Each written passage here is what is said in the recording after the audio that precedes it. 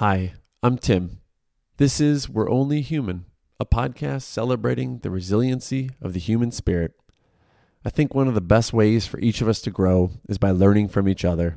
We're not perfect. We're not alone. We're only human. Today, I'm joined by Caleb Gardner.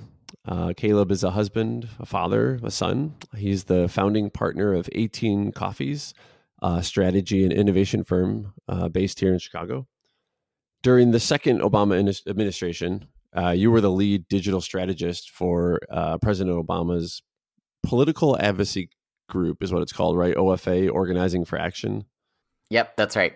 Gotcha. And I mentioned that because I definitely think what we do professionally for a living is an important part of our identity. I don't think it is our identity, though, but I know so much of your life and your passion is kind of being a active citizen and really trying to affect change in the world. And I do get the impression that your opportunity to work for the Obama administration definitely contributed to your mission there. So I do want to mention that because I mean, that's a big deal. You were basically running Obama's Twitter account, right? Yeah. And yeah, I agree. It definitely informs how I look at life in terms of active participation in citizenship. I mean, how could it not? It was just such a formative time in my kind of personal professional life. Yeah, absolutely. That's, and obviously if you're wherever you sit on the political spectrum, I think working for a president is a pretty big deal. And some would argue that, Obama definitely made some huge changes. So even bigger deal. Nowadays, you're running 18 Coffees, which I do want to talk about. You have a family, you have 3 children. And I do like that phrase, active citizen. I do feel like you're a very active citizen, and I want to talk about that. We've known each other for quite some years. I love that you and I have this ongoing joke about how you enjoy fall and I enjoy summer. And so whenever the weather changes, we just kind of poke each other on some social media channel about haha, it's my season, not yours. I think about it every single time I complain about how hot it is. It's funny because I did think about that when I was thinking that I should interview you for this podcast. And so when I was doing some research, I think I was poking around Facebook, but I found some posts. I think it was you calling me out about fall, but it was about 8 years ago. So we've had that going for quite some time now. Oh my God. That's really funny. Yeah, it is a bit of a really long running joke. But yeah, we've known each other better part of a decade, I feel like now. Yeah, I don't know how I feel about that. I mean, I'm glad I've known you for that amount of time, but when I'm able to say that now about relationships, it kind of scares me. I think I do have issues with just every year growing older. And so when I'm able to say I've known someone for the better part of a decade, it does make me stop and think. Oh yeah, I've got existential crisis about growing old as well. So right there with you. Yeah, I don't know what I'm going to do about that because it's the one thing you can't stop. You cannot. I joke that I hope, I'm really happy that we have scientists working on really, really important things like cancer being cured and other diseases.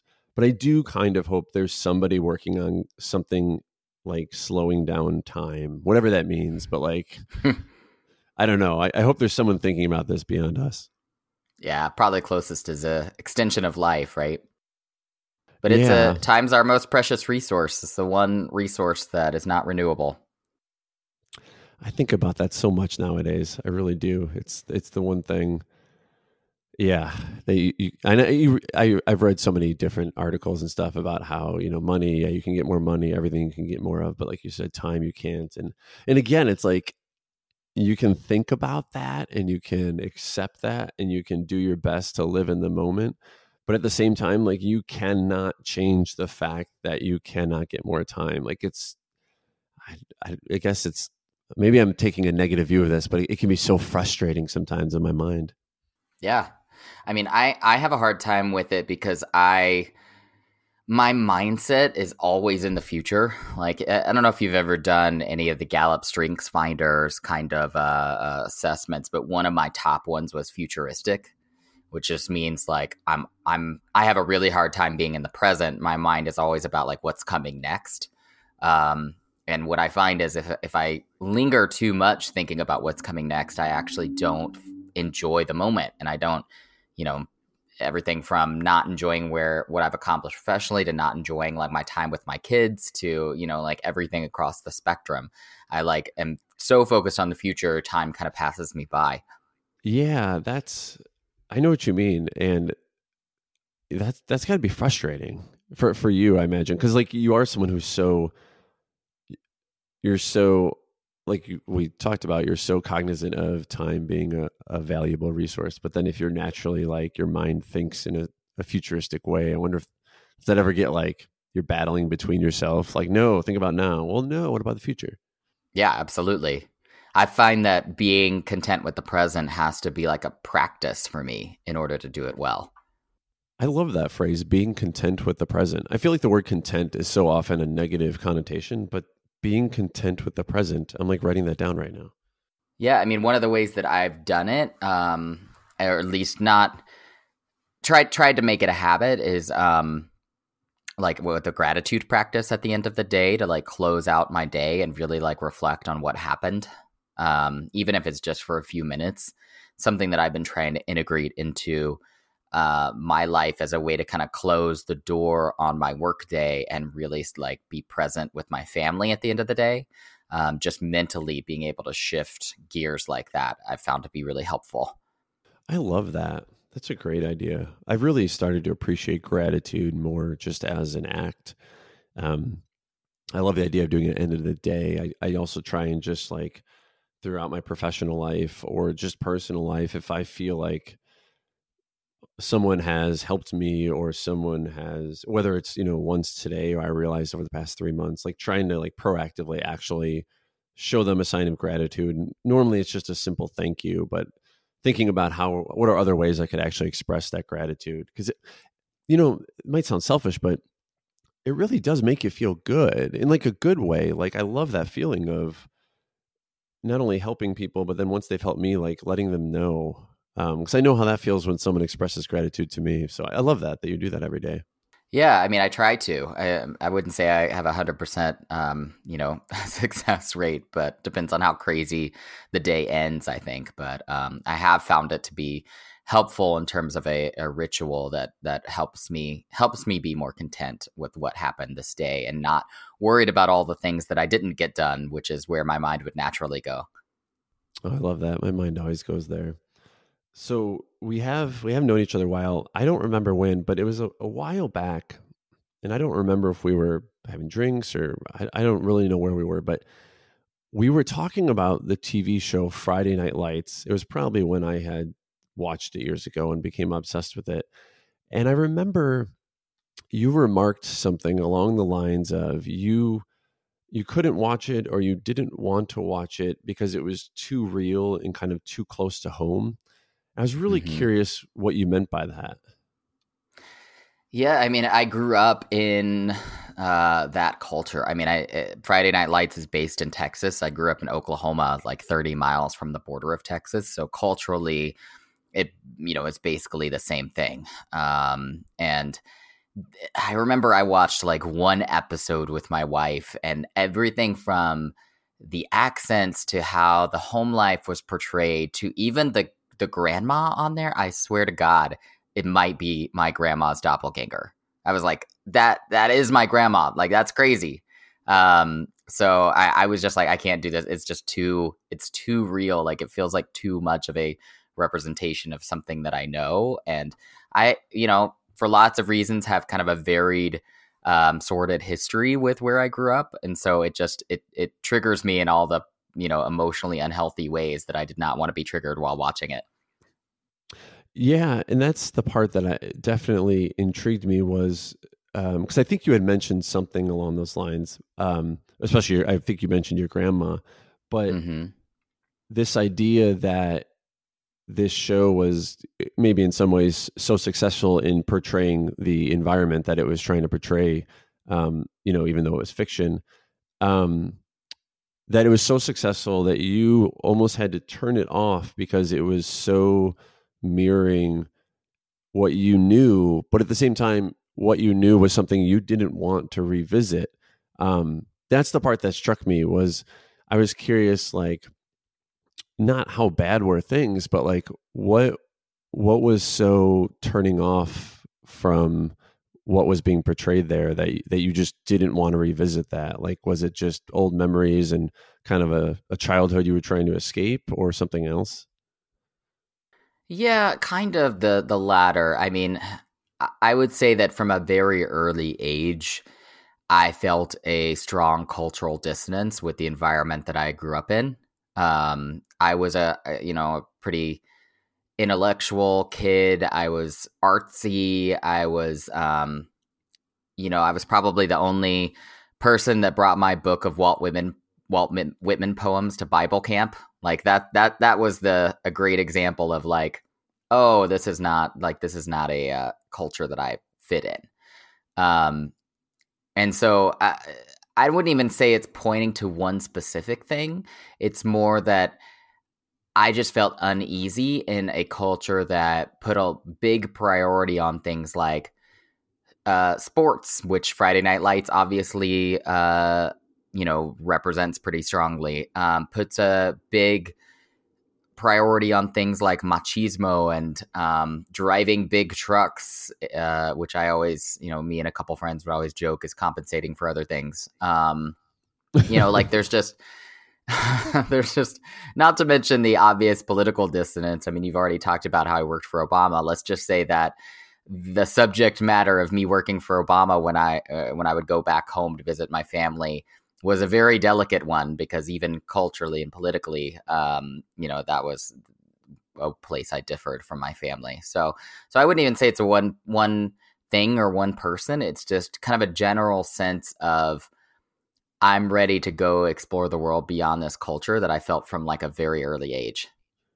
How early of an age was that? Like, that's very amazing to me that you so early on were able to sort of understand your identity. I'm curious how young you were.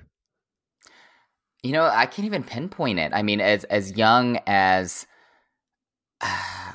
probably like 10, 11. I mean, when I started really being conscious of social norms, when I started paying attention to media and, watching movies and television shows and going, oh, this is how people in the rest of the world live, and starting really like that really clicking for me. So I'm not sure if I can pinpoint exactly, but sometime around, when kids start to be really socially conscious.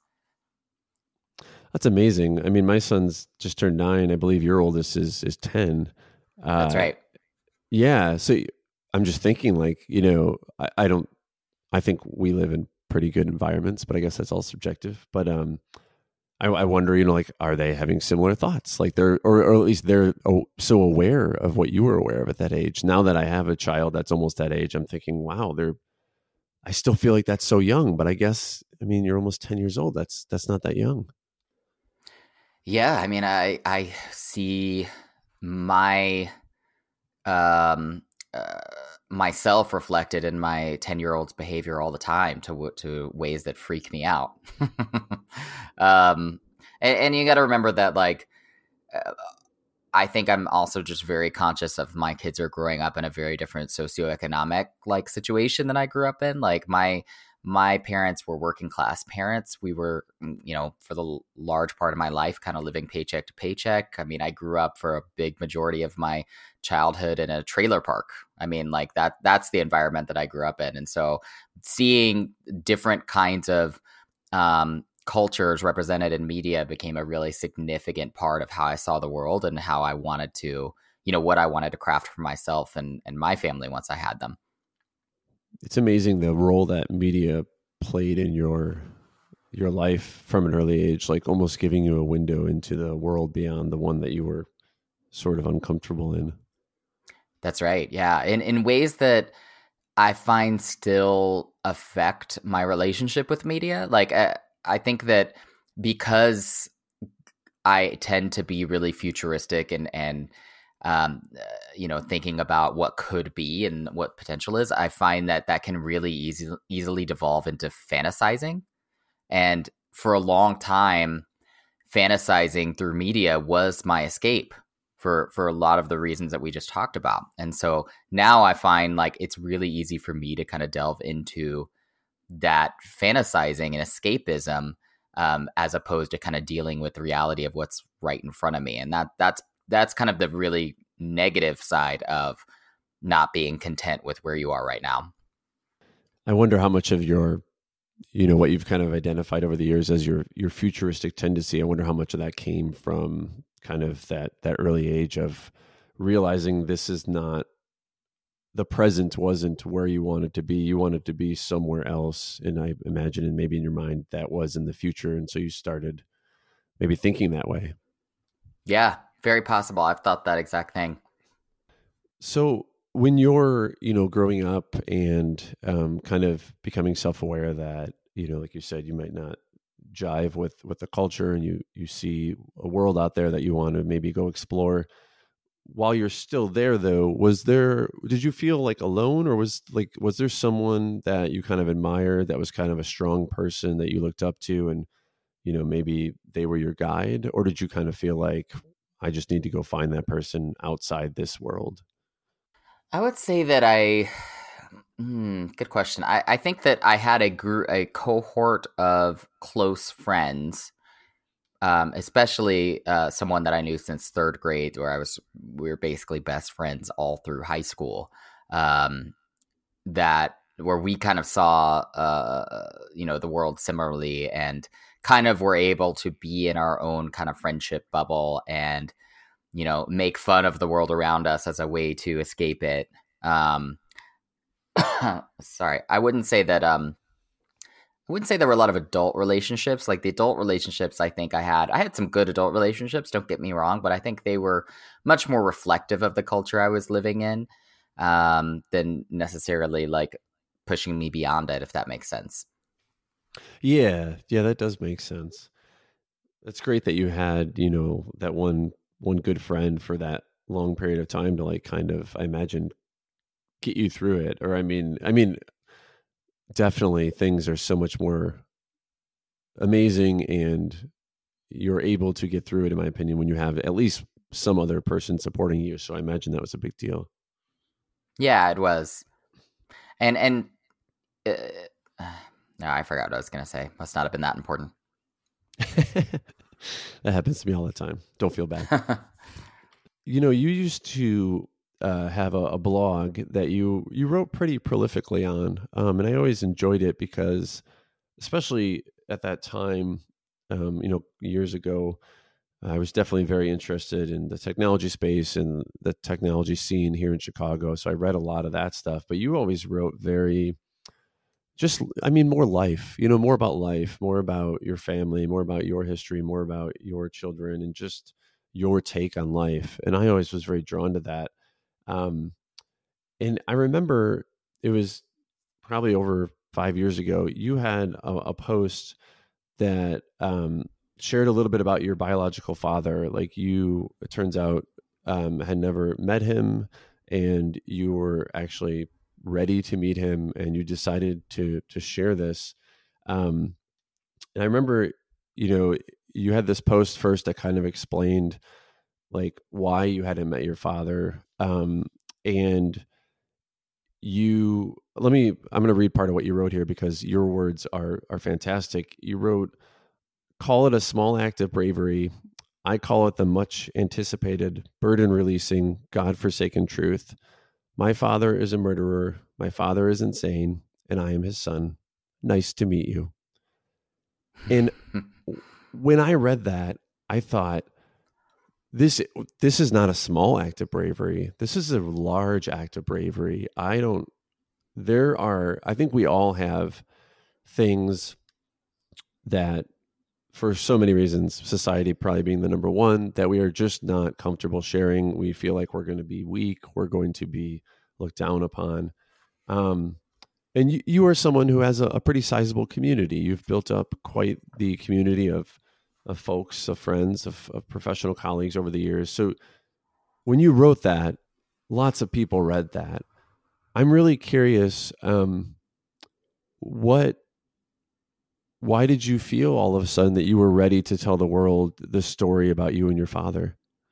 Good question. I mean, I think that I had been processing my relationship with my father for many years. I don't think that'll surprise you. Like, it took years of conversations with my family who really are not the most emotionally available people as a cohort. I'd say that they are tend to avoid the kinds of hard conversations that it would take to really process that fully. And so it took a lot of kind of poking and prodding and asking very specific questions to really get the whole context, because a lot of what happened in my father's story happened when I was 2, 3, 4 years old. So not things that I actually remember. And so it took a lot of processing, both with my family and with counseling, about what does this mean for me? What does it mean for my identity? What does it mean for my own biology to kind of carry that physically around with me, knowing that schizophrenia, which my father suffers from, is actually a biologically inherited trait. Like, what does that mean for me? What does it mean for my kids? So it took many years to process that before I actually felt ready to put kind of a face to a name, because what had happened was my father, that incident where he actually killed his father in a kind of schizophrenic rage, happened when I was, I believe, 3 years old. And then he got put away in an institution, and my entire family kind of pretended like he didn't exist for many, many years. Again, until I started kind of asking tough questions and really trying to get to the bottom of what actually happened. And so he was physically removed from me my entire childhood in a place that I didn't even really know where he was until I started asking around. And so once I had kind of processed what had happened and my relationship with him, and tried to somewhat mentally separate from for myself him as a person from the disease that caused him to do this very terrible thing, and tried to have some distance between those two things in a way that the people in my life who lived through that really couldn't do. Then I felt a little bit more ready to kind of bite the bullet. And it had really been a long time coming in terms of actually meeting him. Like by the time I met him, I believe my son was the age that I would have been when he came out of my life. And so that felt like a significant point. So that's really why I decided one weekend to really drive down to Oklahoma and just, in some ways, get it over with. Like, just say, okay, let's do this. It's been a long time coming. Why I decided to write about it is writing has always, for most of my life, been ways that I've processed things. And the blog that you mentioned was a way that I had been processing, especially my relationship with my son when he was born, for many years, because just trying to come to grips with, what do I want masculinity and growing up to be a boy in America to be for my son, knowing that I had a kind of contentious relationship with my childhood and what masculinity was in that culture, was really why I started writing publicly about it and having dialogues with other people that were thinking about that kind of thing. And so my own relationship with my father was a natural part of that story. And so writing about that and publishing about it and being honest about it felt like a natural next step. Yeah, you referenced you're going to meet him, and you did write another post on your blog about that. And that was, I'm so curious, where did you find the strength to drive down there and the actually, I mean, that's not a short drive from Chicago. I'm sure there were, before you thought you were going to go, and then you're ready, and then you're driving. There's a lot of time leading up to the moment you're going to meet him for the first time. There's so much time there to turn around and say, actually, no, I can't do this. Where did you find the strength to actually go through with it? Good question. I mean, I don't know that I have a good answer to that, other than that I felt like it was time. It had been something like 30 years, and I felt like for my own children's sake, I could not continue to kind of pretend like he didn't exist and not get a sense of, who he is, what is his health history, like, how do I get in contact with him, like that I couldn't at least create a box for him in my life and put him in that box instead of pretending like he didn't exist altogether. And you mentioned that schizophrenia, I didn't know this, is biologically inherited. That that would just throw me for a huge loop of fear of, oh my gosh, do I need to worry about this? Like you said, do my sons need to worry about this? Were you very worried all of a sudden when you found that out? Oh, absolutely. I mean, as a parent, you worry about everything, right? Especially when you first become a parent. And so I did a lot of research and a lot of processing with people who are, subject matter experts about what that meant for me and my children, and actually talked to other people who also had schizophrenia in their family, and kind of processed it with them. And, it's not something that ever really goes away in terms of being in the back of my mind, especially as my kids get older. But I do know kind of what to look for, and I know what the percentage is in terms of likelihood of that being inherited actually is, and it's actually relatively low. Obviously, me being it actually usually manifests in the teenage years, or like early adulthood. So, for me, obviously way beyond that, but for me now, it's like watching my kids as my kids start to age into that and looking for signs. So it's going to be a present worry for sure until they get into early adulthood. Wow, I can't imagine that.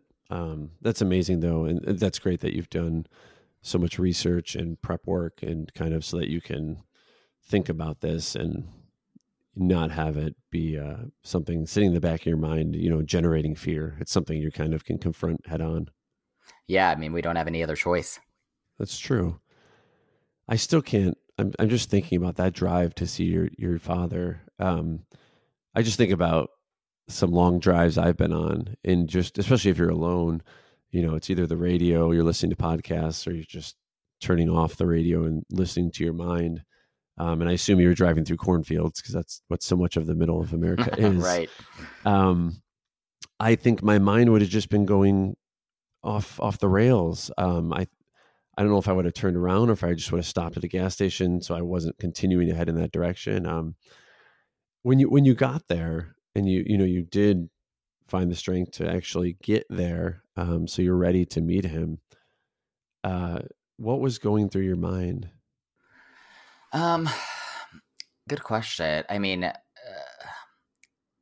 I honestly think I was just a little bit like deer in the headlights. So I don't know that anything formal was going through my mind. I do think that on the drive, obviously, a lot of things were going through my mind. And I think the drive actually helped. I mean, I find long drives, especially by myself, pretty cathartic, just in terms of, being alone, listening to, seeing the view, listening to music. Like, I don't mind that. So I feel like that actually helped me kind of center and be prepared for it. But yeah, by the time I got there and they're like, taking away my valuables and anything that could be used as a weapon and going through a metal detector and putting me in a visitor's room so that they can bring him out. Like, I think I was really just like deer in the headlights. Oh, I imagine. Talking about the drive being cathartic, I've actually recently come into the same realization. I never enjoyed driving, especially by myself, but long distances. But this year, getting divorced and now, my children, I see a certain part of the time, they're out in the suburbs of Chicago and I'm still in the city. So now once or twice a week, I'm actually driving, and you're from the area, that going a few miles can take more than a few minutes. No kidding. Yeah. So I end up now having a couple times a week long drives that are not very scenic. They're in Chicago traffic, but you're absolutely right about the cathartic part of it. Like, I actually have noticed now, sometimes I look forward to sitting in traffic for an hour and a half and listening to a podcast, or I love singing along with the music, especially when I'm alone. I'm just singing as loud as I can. You're right. It's so cathartic. I never thought in my life that I would be saying I'm looking forward to an hour and a half drive. Yeah. I mean, in traffic obviously brings its own kind of stresses, but on a long drive through the cornfields, like it's just, it can be relaxing. I also sing at the top of my lungs, by the way, which is really fun. Isn't it? There's really no better feeling. I guess the best for me, of course, is in the summer with the windows down, singing at the top of my lungs. But then I put the window up at the light, so that the person on the left can't hear me. You in summer, just like always good ways to spin what's happening in the summer.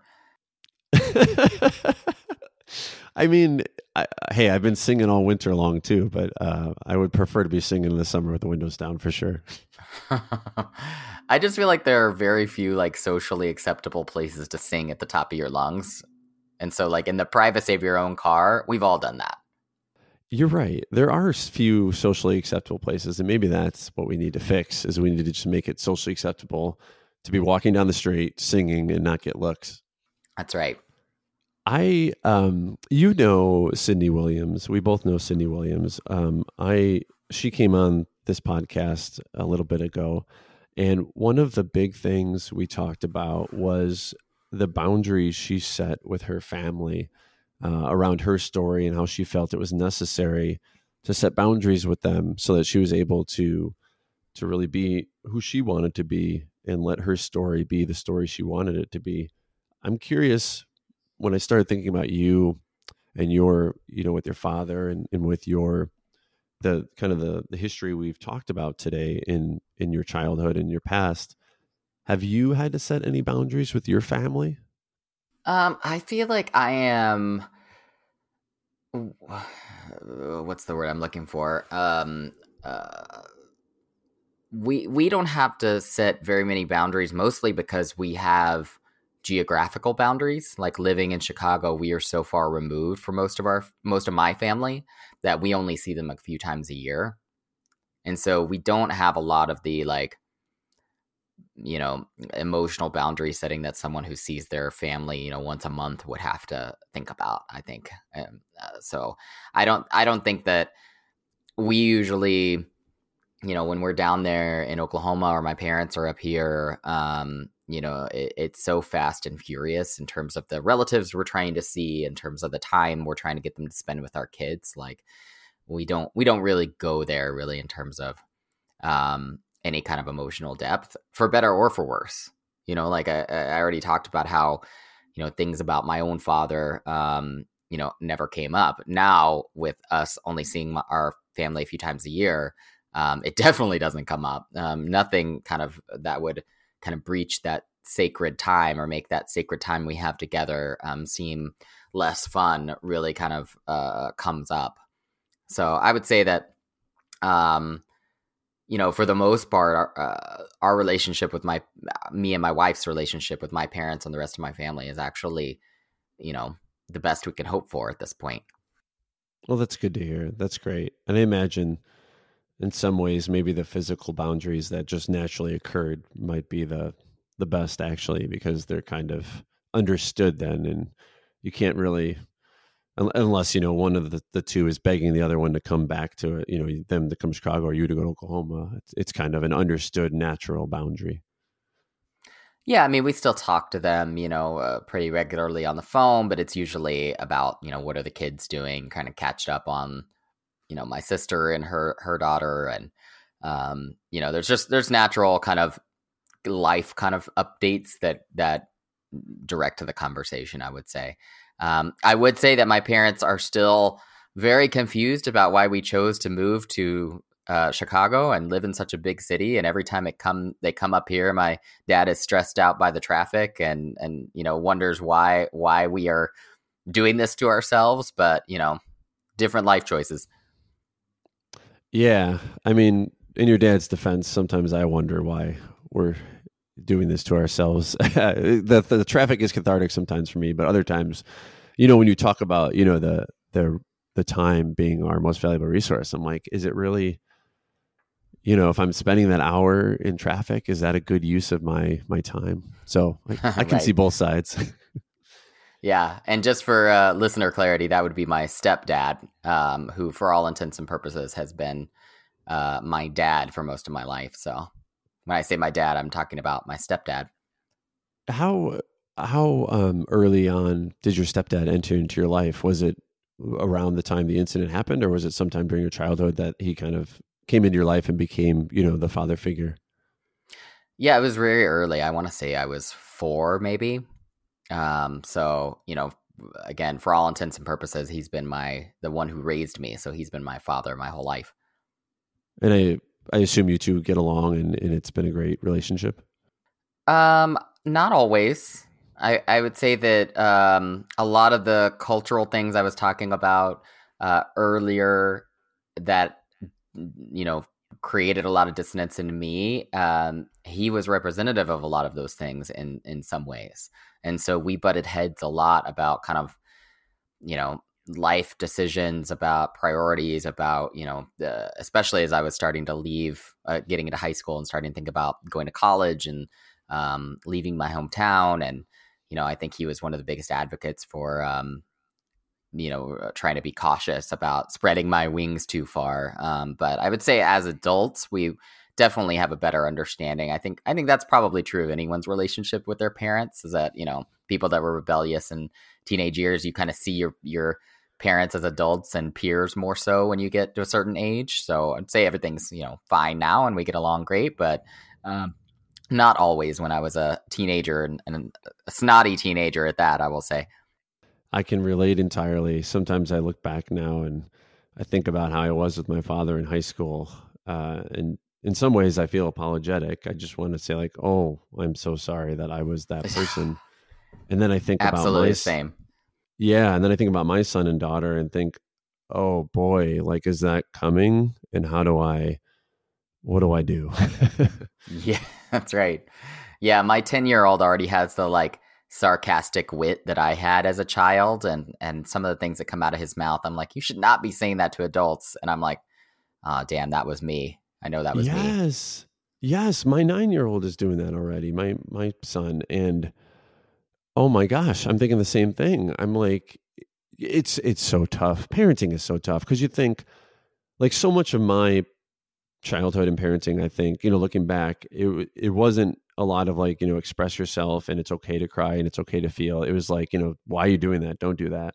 So it's like, I want my children to be able to express themselves. I want them to be able to be emotional and to be them. I don't want to necessarily push that down, but at the same time, like you said, sarcasm or, not inappropriate, but unkind communication toward anyone or things like that. It's like, where do you draw the line? Like, I want you to be you and I want you to explore, but I don't want you to be an asshole. That's right. Yeah, exactly. Speaking of your oldest son, you posted on Facebook a couple months ago that he had to choose 5 things that describe each member of your family. And for you, his 5 were: number 1, my dad is persistent. Whatever he starts, he finishes. Number 2 was he cares about everyone, no matter what. Number 3 was he also has blue eyes. 4, he is tall with glasses. 5, he normally wears jeans. Numbers 1 and 2, I would totally, well, I agree with all 5 for the record. But numbers 1 and 2, I think are dead on. You are a very persistent person. You do care about everyone. And I was curious how you felt about those 2 things that he said, those top 2, that you're persistent and you care about everyone. Did you feel like that was like, that's who you feel you are? Yeah. I mean, I think it's great to get feedback from your kids, right? Like they don't often stop and reflect on who their parents are and like write it down and make a list. So I was grateful that he went through that exercise and pretty pleased with the results. I mean, I especially, I think as an entrepreneur now, persistency in as the direction is something that you're just constantly questioning. Like, are we doing the right thing? Are we going in the right direction? Is this becoming anything meaningful? And so to get that feedback, even from a 10-year-old, I think is helpful when everything feels like you're making it up as you go along. I would say that the reason he said blue eyes there's a little bit of a blue eyes versus brown eyes controversy in my household. So my wife has brown eyes. I have blue eyes. We thought genetically, okay, all my kids are going to have brown eyes. Obviously, like brown eyes are dominant. And as it turns out, 2 out of my 3 kids have blue eyes and only 1 has brown eyes. And my oldest is the one with brown eyes. So he and my wife talk about that a lot. Like we're the brown-eyed people against the like 3 blue-eyed people. So he was calling you out as having blue eyes. This might not have been a compliment. Well, he's just stating a fact. Like he's in the blue-eyed group and I'm in the brown-eyed group, and that's okay. Yeah. He's saying my dad's persistent. Whatever he finishes or starts, he finishes. He cares about everyone, but watch out. He's part of the blue eyes. Maybe. Was this a school assignment he had to do or something? Like you didn't ask him to do this. He did it and brought it home. That's right. Yeah. No, I did not ask him to create a list of things that he thought about me. Well, I just mentioned it because, like, honestly, like I would be a little afraid. I don't like to have my son do this. I'm really curious as to what he would say. And like I said, I'm a little afraid of what 5 things is a lot. But I'm not going to ask him to do it. But now I kind of hope maybe his teacher does. It's just funny that like he came up with things that are really like deep and meaningful, and then it kind of devolved into just like observations. You know, like after a while, kids are just like, I don't know, he's tall, he wears glasses. It's funny how that is. I noticed that in like just conversation with my kids. Like same thing. It'll often start out like that, and then, like you said, eventually they kind of come back down to like kid level, and just, which is the thing I love the most about children, is their ability to just say what it is. Like sometimes it's as obvious as like, yes, my dad has blue eyes, he wears glasses and jeans. But I mean, other times the questions they ask and the things they say are just like, there's no BS, there's no sugarcoating. It's just straight to the point. And I love that so much. Oh yeah. Kids will give it to you straight. They'll also give it to strangers on the street straight. So you got to watch out for that. This is true. It goes both ways.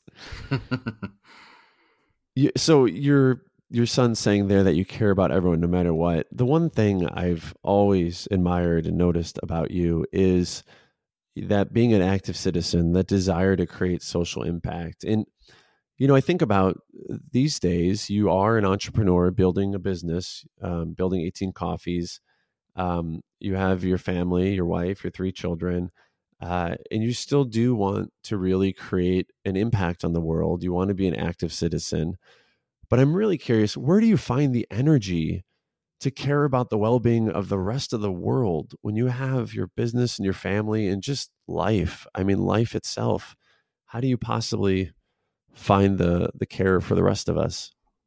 Oh, one day at a time, I guess. I mean, I think that I'm fortunate that the business that we are in is the business of social innovation in a lot of ways. You know, a lot of our clients are nonprofits or businesses kind of forward thinking about their impact on society. And so I think I still feel lucky to be able to do the kind of work that makes the world better on a day-to-day basis. And so it's not like I'm doing a job to kind of pay the bills and then kind of squeezing in something that makes me feel good at the end of the day. Like I know a lot of people are in that situation, and always grateful for kind of the time that they give back.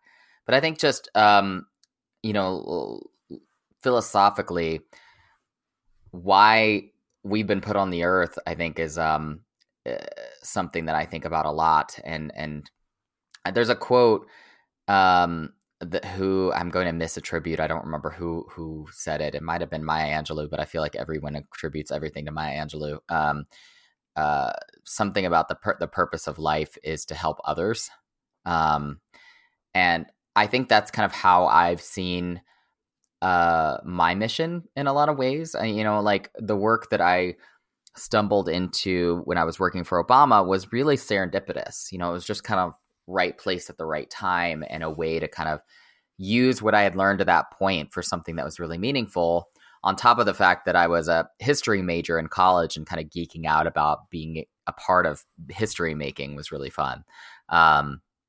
So, you know, now a few years removed from that, I have a lot of people that are kind of like, oh, to coming to me for advice as if I have some magical secret about how to do life in a way that is meaningful and, do work that is meaningful like I did for Obama. And what I always tell them is there was nothing special about me. I just happened to be, in the right place at the right time and in contact with the right people who were doing the kind of work that I wanted to be doing. And, anyone can really do that. Like there's no special formula for changing the world. It's just going out and doing it and being persistent, which is a key thing we've been talking about kind of pursuing the kind of life that you want to lead.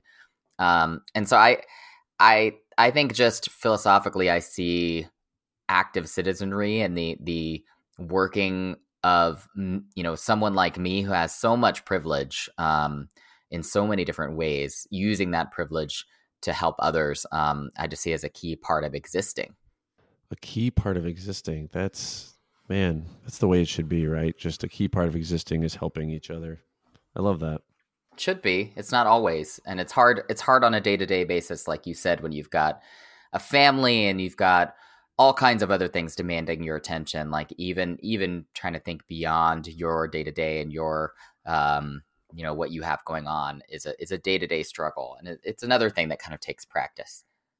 Yeah, that balancing act. I mean, like we said before, parenting alone, I feel like is the most rewarding thing in the world, but also the toughest thing. And the thing that no one tells you actually just becomes a different form of tougher is, I always say, as soon as you figure out what you're doing and you feel like you've mastered it, you're on to the next level. And now you're back to like, I don't know what I'm doing. That's right. Your kid ages out of that stage and now they're in an entirely new stage. Yeah, exactly. The biggest thing, I say this all the time now, but I truly mean it. When I was young, I don't know if you felt the same way, but like, I thought my parents were like experts, right? Like, not that they were like gods, but I thought like they knew everything. They knew what they were doing. They were not perfect, but they were experts on being parents. Now I assume they were like me and just completely making this up as they go along. And like, I've just outright like told my son that, like, hey, give me some slack here. Like we're just making this up as we go along. That's the secret. No one told me. And that just like blew my mind when I became a parent and figured that out. I'm like, wait a second. I thought you just, I don't know, take some training and know all this. And it's like, no, the training is like the rest of your life. That's right. Yeah. I think it's really important to show vulnerability to your kids and to like admit when you make mistakes. I think that's something that our parents' generation, for whatever reason, wasn't taught how to do. And it's something that I try to do pretty intentionally with my kids. But it's tough. I've actually compared parenting and entrepreneurship a lot of times because they both are incredibly tough and are so rewarding, some of the most rewarding things that I've ever done, and I would never recommend them to anyone else. That's very true. And you're absolutely right about the vulnerability thing. I think it's so important for our kids to learn that at a young age, especially because I feel like I didn't, like you said, I think it was a generational thing, but it's so important. Do you ever feel, and I don't mean this in any way to suggest that you're not an amazing father, but do you ever feel like in some moments that like you're failing or you're going to fail, like as a father? Like, do you ever have just that moment of doubt? All the time. Absolutely. Yeah, I'm going to fail and I'm currently failing and, or I have failed. I've like, my son's 10, I've already royally screwed him up. Yeah, it's a thought process that happens a lot. Yeah, I think about that. I think like, why am I feeling that way? Because like you said, we're both trying to do our best, and I think we, learning from our past, we want to make I guess every parent, every generation wants to make their kids' lives better than maybe, anyone else's before them. But yeah, I mean, I feel like that way sometimes too. Like you said about them being 9 or 10 years old already. It's like, oh my goodness, like they're basically little adults. Are they ready? Oh my gosh, did we teach them the wrong things? Yeah. Yeah. Am I being patient enough with them? Like, am I giving them enough grace? Am I am I pushing them in the ways that they need to be pushed? Like, am I giving them too many screens? Like, am I managing their screen time? Like, that's something we constantly are thinking about and battling with. That's a tough one that I wasn't ready for because, I mean, yeah, we grew up with computers and then getting into the, later in our lives, the iPhones and all that. But like, I mean, our children truly are growing up with screens everywhere. And they're just being conditioned to it. So it is definitely something I struggle with a lot is like, how do you, like, I don't know if you were the same way, but getting into technology, like, was for me a large part due to the fact that like we had some computer at my house and I was able to screw around on it and spend time on it. And that opened doors to ways of thinking that may not have happened had my parents not let me do that. And I think about like, I don't want to close my son off from that or close my daughter off from that, but I also don't want them on a screen for like 8 hours a day when they're 5 and 9 years old. Yeah, that's right. I think that there's just so many more types of screens now than there were when we were growing up. And, like we can limit how many TVs we had, which, was a conversation we always had with my parents growing up. But, now there's a TV in every room. There's a TV in their pockets. There's a TV they can take, wherever they want. Like they can watch anything, anywhere. Yeah, it's frustrating. Well, Caleb, thank you so much for taking the time. I have a page full of notes here of amazing nuggets that I've gotten from our conversation. So I hope others listening have too. And thank you. Of course. Yeah, this is a great conversation. Thank you so much for inviting me. Oh, absolutely. And I just want to let you know that we're coming up soon on the shortest day of the year, which means we're then on our way towards summer. Hey, as far as I'm concerned, it's 40 degrees. This is like an extended fall. Thanks for listening to We're Only Human. I invite you to subscribe to the podcast in your favorite podcast app, leave us a review, and give us some stars. Thanks.